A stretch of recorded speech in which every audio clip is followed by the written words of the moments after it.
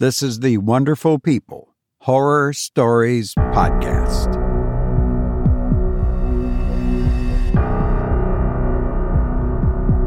Greetings, my friend. I hope you are well. You are a wonderful person for being here, and I'm grateful. I'm Robert Crandall, and I hope you enjoy your visit to the asylum. This is a pay if you want to podcast, not a pay because you have to podcast. We appreciate any help you can be, and now you can use Zelle, Z-E-L-L-E, the instant money transfer system. Just send to robearcc@yahoo.com. That's Robert, R-O-B-E-A-R, C like Charlie, C like cat, at yahoo.com. And you can also buy me a coffee. I love coffee. I have a thermos sitting right next to me right now, as I always do. Or you can donate through PayPal on our website, horrorstoriespodcast.com. You know, we like to get listener nightmares to read on the show, and we have a page on the website with all the episodes that contain a listener nightmare. That would make a nice little binge, about 3 or 4 hour binge sometime. And it'd be a binge of some of the most creepiest horror that you've ever heard. When you combine the listener nightmares, which are wow, and some of the stories that go along with them. It's quite something. So you might want to try that sometime. But be advised to have a couple of men in white coats standing by with a straitjacket. Don't worry, they won't hurt you. They're over here all the time. The other night I had a nightmare.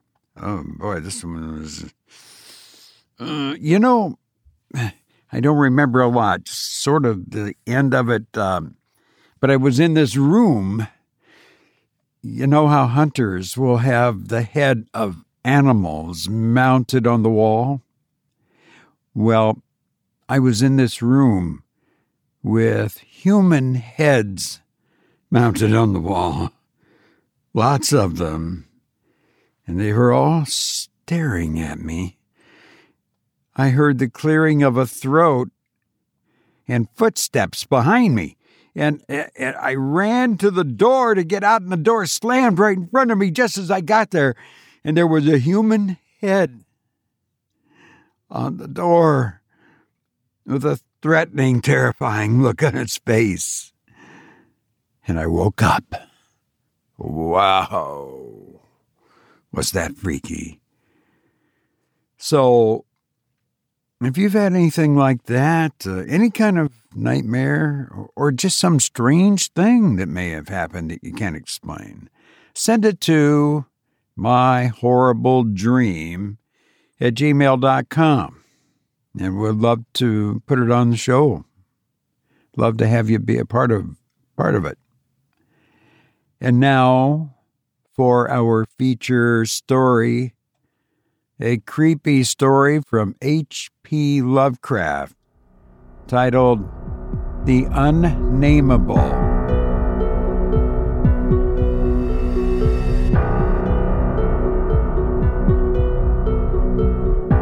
We were sitting on a dilapidated 17th century tomb in the late afternoon of an autumn day at the old burying ground in Arkham, and speculating about the unnameable, looking toward the giant willow in the center of the cemetery, whose trunk has nearly engulfed an ancient, illegible slab. I had made a fantastic remark about the spectral and unmentionable nourishment which the colossal roots must be sucking in from the hoary, charnel earth, when my friend chided me for such nonsense and told me that since no interments had occurred there in over a century, nothing could possibly exist to nourish the tree in other than an ordinary manner. Besides, he added, my constant talk about unnameable and unmentionable things was a very puerile device quite in keeping with my lowly standing as an author.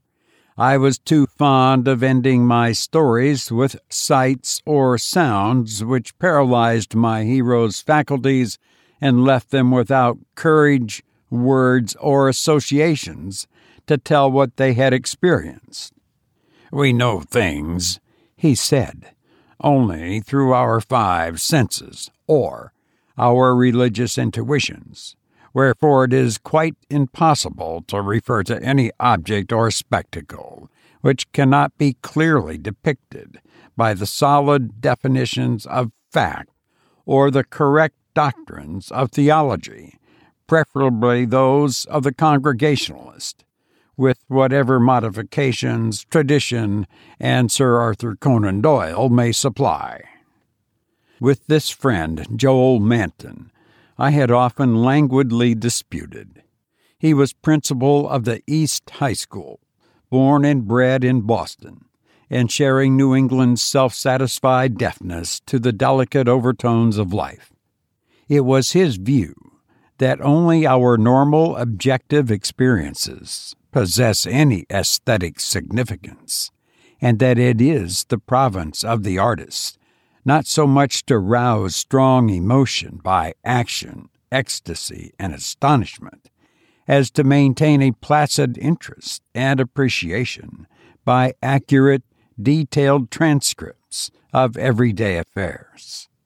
Especially did he object to my preoccupation with the mystical and the unexplained, for although believing in the supernatural much more fully than I, he would not admit that it is sufficiently commonplace for literary treatment, that a mind can find its greatest pleasure in escapes from the daily treadmill and in original and dramatic recombinations of images usually thrown by habit and fatigue into the hackneyed patterns of actual existence, was something virtually incredible to his clear, practical, and logical intellect.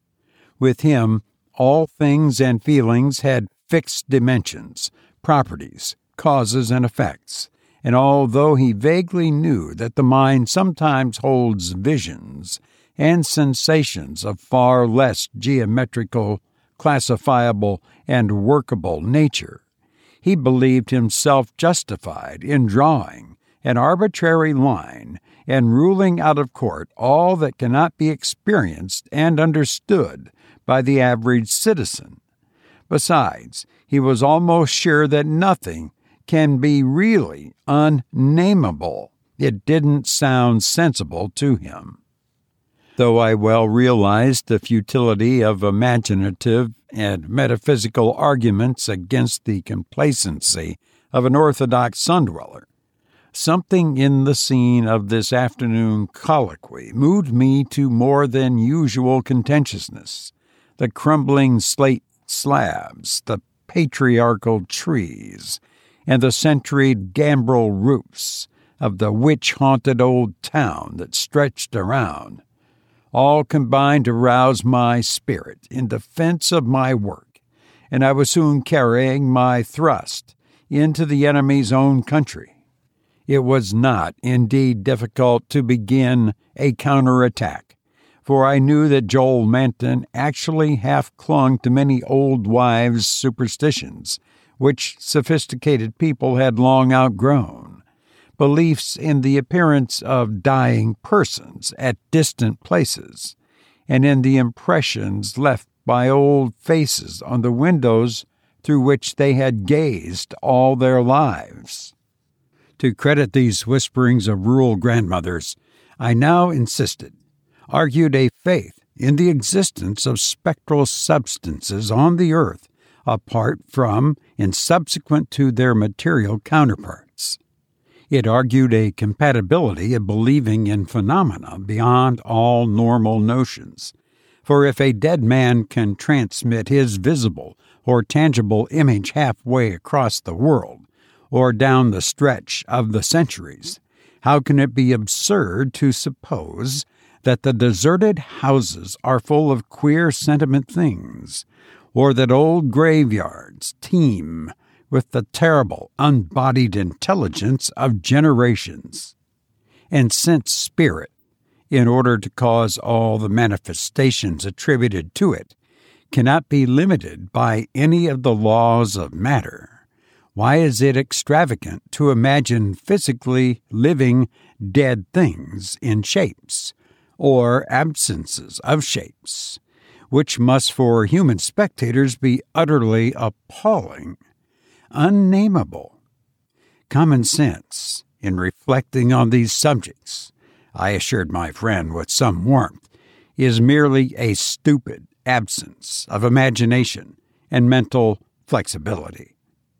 Twilight had now approached, but neither of us felt any wish to cease speaking. Manton seemed unimpressed by my arguments and eager to refute them, having that confidence in his own opinions which had doubtless caused his success as a teacher, whilst I was too sure of my ground to fear defeat. The dusk fell, and lights faintly gleamed in some of the distant windows, but we did not move. Our seat on the tomb was very comfortable, and I knew that my prosaic friend would not mind the cavernous rift in the ancient, root-disturbed brickwork close behind us, or the utter blackness of the spot brought by the intervention of a tottering, deserted 17th-century house between us and the nearest lighted road. There in the dark, upon that riven tomb by the deserted house, we talked on about the unnameable, and after my friend had finished his scoffing, I told him of the awful evidence behind the story at which he had scoffed the most. My tale had been called The Attic Window, and appeared in the January 1922 issue of Whispers. In a good many places, especially in the South and the Pacific Coast, they took the magazines off the stands at the complaints of silly milksops. But New England didn't get the thrill and merely shrugged its shoulders at my extravagance.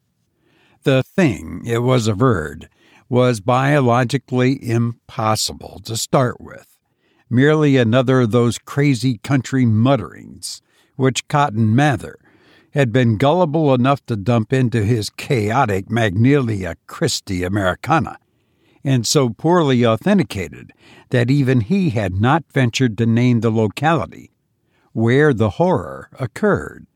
And as to the way I amplified the bare jotting of the old mystic, that was quite impossible and characteristic of a flighty and notional scribbler. Mather had indeed told of the thing as being born, but nobody but a cheap sensationalist would think of having it grow up, look into people's windows at night, and be hidden in the attic of a house, in flesh and in spirit, till someone saw it at the window centuries later and couldn't describe what it was that turned his hair gray. All this was flagrant trashiness, and my friend Manton was not slow to insist on that fact. Then I told him what I had found in an old diary kept between 1706 and 1723, unearthed among many family papers, not a mile from where we were sitting. That and the certain reality of the scars on my ancestors' chest and back, which the diary described. I told him, too, of the fears of others in that region, and how they were whispered down for generations, and how no mythical madness came to the boy who in 1793 entered an abandoned house to examine certain traces suspected to be there. It had been an eldritch thing. No wonder sensitive students shudder at the Puritan age in Massachusetts. So little is known of what went on beneath the surface, so little, yet such a ghastly festering as it bubbles up putrescently in the occasional ghoulish glimpses. The witchcraft terror is a horrible ray of light on what was stewing in men's crushed brains, but even that is a trifle. There was no beauty, no freedom. We can see that from the architectural and household remains, and the poisonous sermons of the cramped divines. and inside that rusted iron straitjacket lurked gibbering hideousness, perversion, and diabolism. Here truly was the hypotheosis of the unnameable. Cotton Mather, in that demoniac sixth book, which no one should read after dark, minced no words as he flung forth his anathema, stern as a Jewish prophet, and laconically unamazed, as none since his day could be. He told of the beast that had brought forth what was more than beast, but less than man, the thing with the blemished eye, and of the screaming drunken wretch that they hanged for having such an eye. This much he badly told, yet without a hint of what came after. Perhaps he did not know, or perhaps knew and did not dare tell. Others knew, but did not dare tell. There is no public hint of why they whispered about the lock on the door to the attic stairs in the house of a childless, broken, embittered old man who had put up a blank slate slab by an avoided grave, although one may trace enough evasive legends to curdle the thinnest blood. It is all in that ancestral diary I found. All the hushed innuendos and furtive tales of things with a blemished eye seen at windows in the night, or in deserted meadows near the woods. Something had caught my ancestor on a dark valley road, leaving him with marks of horns on his chest and ape-like claws on his back. And when they looked for prints in the trampled dust, they found the mixed marks of split hooves and vaguely anthropoid paws. Once a post-writer said he saw an old man chasing and calling to a frightful, loping, nameless thing on Meadow Hill in the thinly moonlit hours before dawn, and many believed him. Certainly there was strange talk one night in 1710, when the childless, broken old man was buried in the crypt behind his own house, in sight of the blank slate slab. They never unlocked the attic door, but left the whole house as it was, dreaded and deserted. When noises came from it, they whispered and shivered and hoped that the lock on the attic door was strong. Then they stopped hoping when the horror occurred at the parsonage, leaving not a soul alive or in one piece. With the years, the legends take on a spectral character. I suppose the thing, if it was a living thing, must have died. The memory had lingered on hideously, all the more hideous because it was so secret. During this narration, my friend Manton had become very silent, and I saw that my words had impressed him. He did not laugh as I paused, but asked quite seriously about the boy who went mad in 1793, and who had presumably been hero of my fiction. I told him why the boy had gone to that shunned, deserted house, and remarked that he ought to be interested, since he believed that the windows retained latent images of those who had sat at them. The boy had gone to look at the windows of that horrible attic because of tales of things seen behind them, and had come back screaming maniacally. Manton remained thoughtful as I said this, but gradually reverted to his analytical mood. He granted for the sake of argument that some unnatural monster had really existed, but reminded me that even the most morbid perversion of nature need not be unnameable or scientifically indescribable. I admired his clearness and persistence, and added some further revelations I had collected among the old people. Those later spectral legends I made plain related to monstrous apparitions more frightful than anything organic could be. Apparitions of gigantic bestial forms, sometimes visible and sometimes only tangible, which floated about on moonless nights and haunted the old house, the crypt behind it, and the grave where a sapling had sprouted beside an illegible slab. Whether or not such apparitions had ever gored or smothered people to death, as told in uncorroborated traditions, they had produced a strong and consistent impression, and were yet darkly feared by the aged natives, though largely forgotten by the last 2 generations, perhaps dying for lack of being thought about.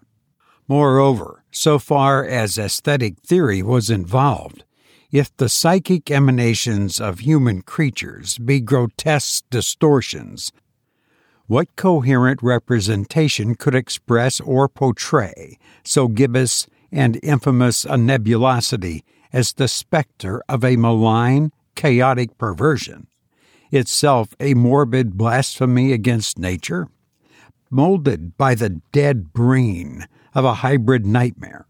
Would not such a vaporous terror constitute, in all loathsome truth, the exquisitely, the shrinkingly unnameable? The hour must now have grown very late. A singularly noiseless bat brushed by me, and I believe it touched Manton also, for although I could not see him, I felt him raise his arm. Presently he spoke. "But is that house, with the attic window, still standing and deserted?" "Yes," I answered. "I have seen it." "And did you find anything there, in the attic or anywhere else?" "There were some bones up under the eaves. They may have been what that boy saw. If he was sensitive, he wouldn't have needed anything in the window glass to unhinge him. If they all came from the same object, it must have been an hysterical, delirious monstrosity.